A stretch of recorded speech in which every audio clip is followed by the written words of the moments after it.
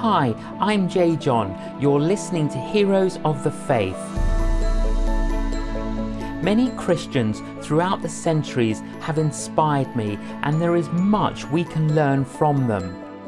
I have been writing about some of my heroes of the faith, and here they are, read by my wife, Killy. Hudson Taylor was not just an extraordinary missionary to China, but an incredible example of a life fully surrendered to God. James Hudson Taylor was born in 1832 in Yorkshire, England. He grew up in a Christian family, started work in his father's pharmacy when a teenager, and, after a period of rebellion, was firmly converted at the age of 17. Taylor took his relationship with God seriously, and China soon became his passion and priority. It was a daunting task. The journey to China took 5 months by a hazardous sea voyage, which had a reputation for inflicting illness on visitors. Undeterred, Taylor began preparing himself by learning Mandarin and acquiring medical training.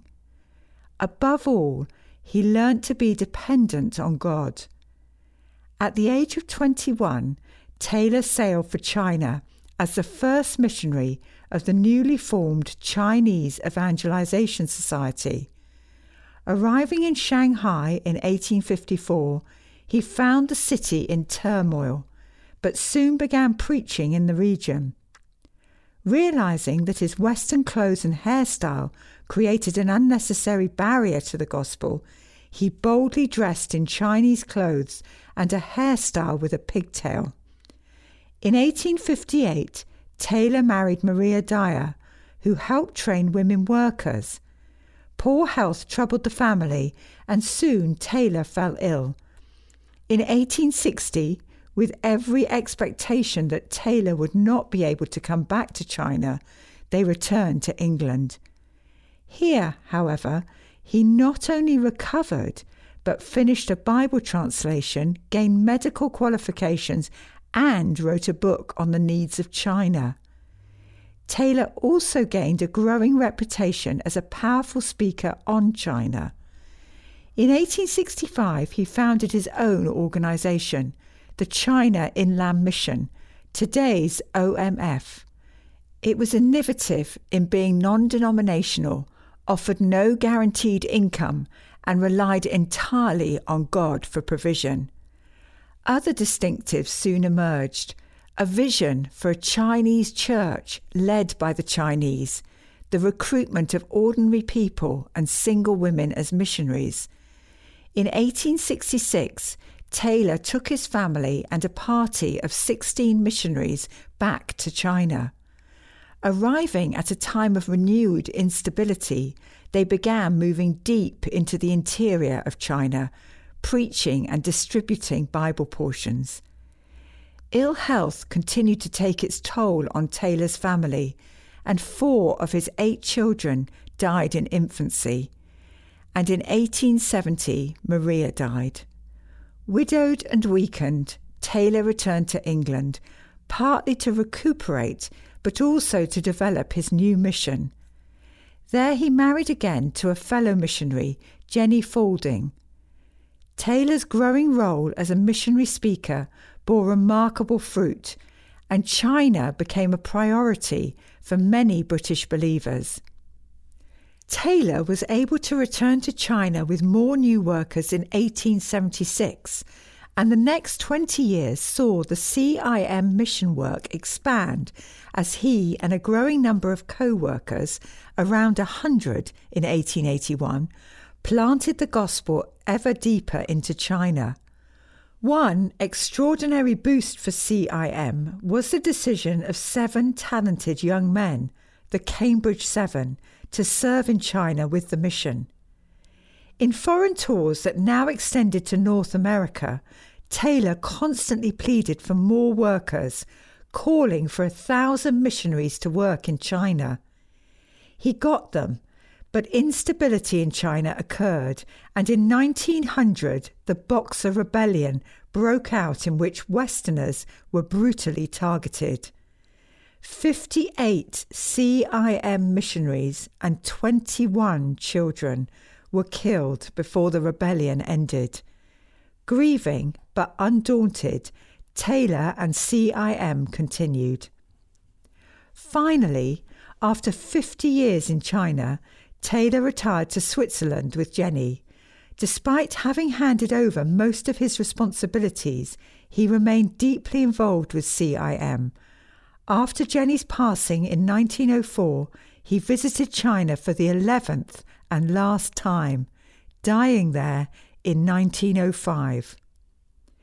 Taylor's achievements remain truly astonishing. By the end of his life, CIM had recruited over 800 missionaries for China and established 200 mission stations with over 100,000 Chinese Christians linked with churches. Taylor's influence extended beyond preaching. He instigated medical work, promoted famine relief, and encouraged the creation of over 100 schools.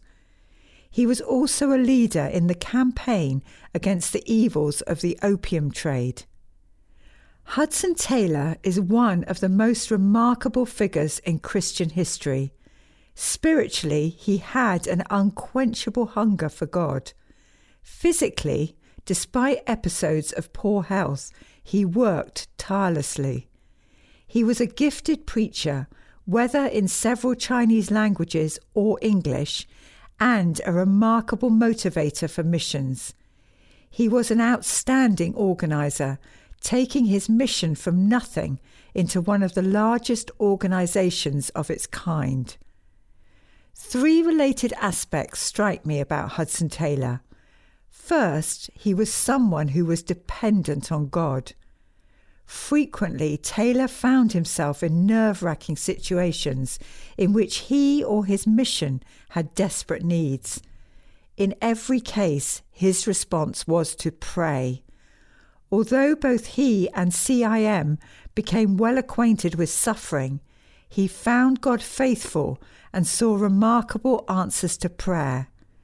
And although he created a formidable organisation, Taylor never made the mistake of letting it become a substitute for relying on God.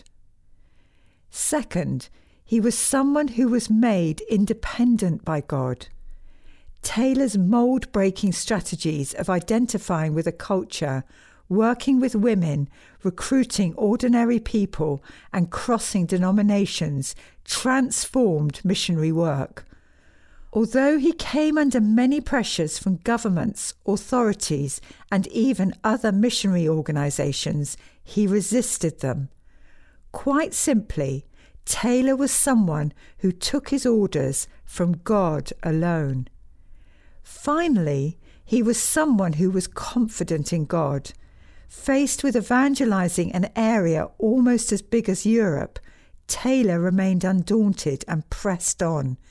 He displayed a boundless confidence that he had been called by God to preach the gospel in China, and that the God who had called him could be trusted. One of Hudson Taylor's quotes summarises his attitude. "There is a living God. He has spoken in the Bible. He means what he says and will do all that he has promised." Amen. I hope you've been inspired by today's Heroes of the Faith podcast. Please visit our website canonjjohn.com, where you can sign up to receive future blogs direct to your inbox. Thank you for listening.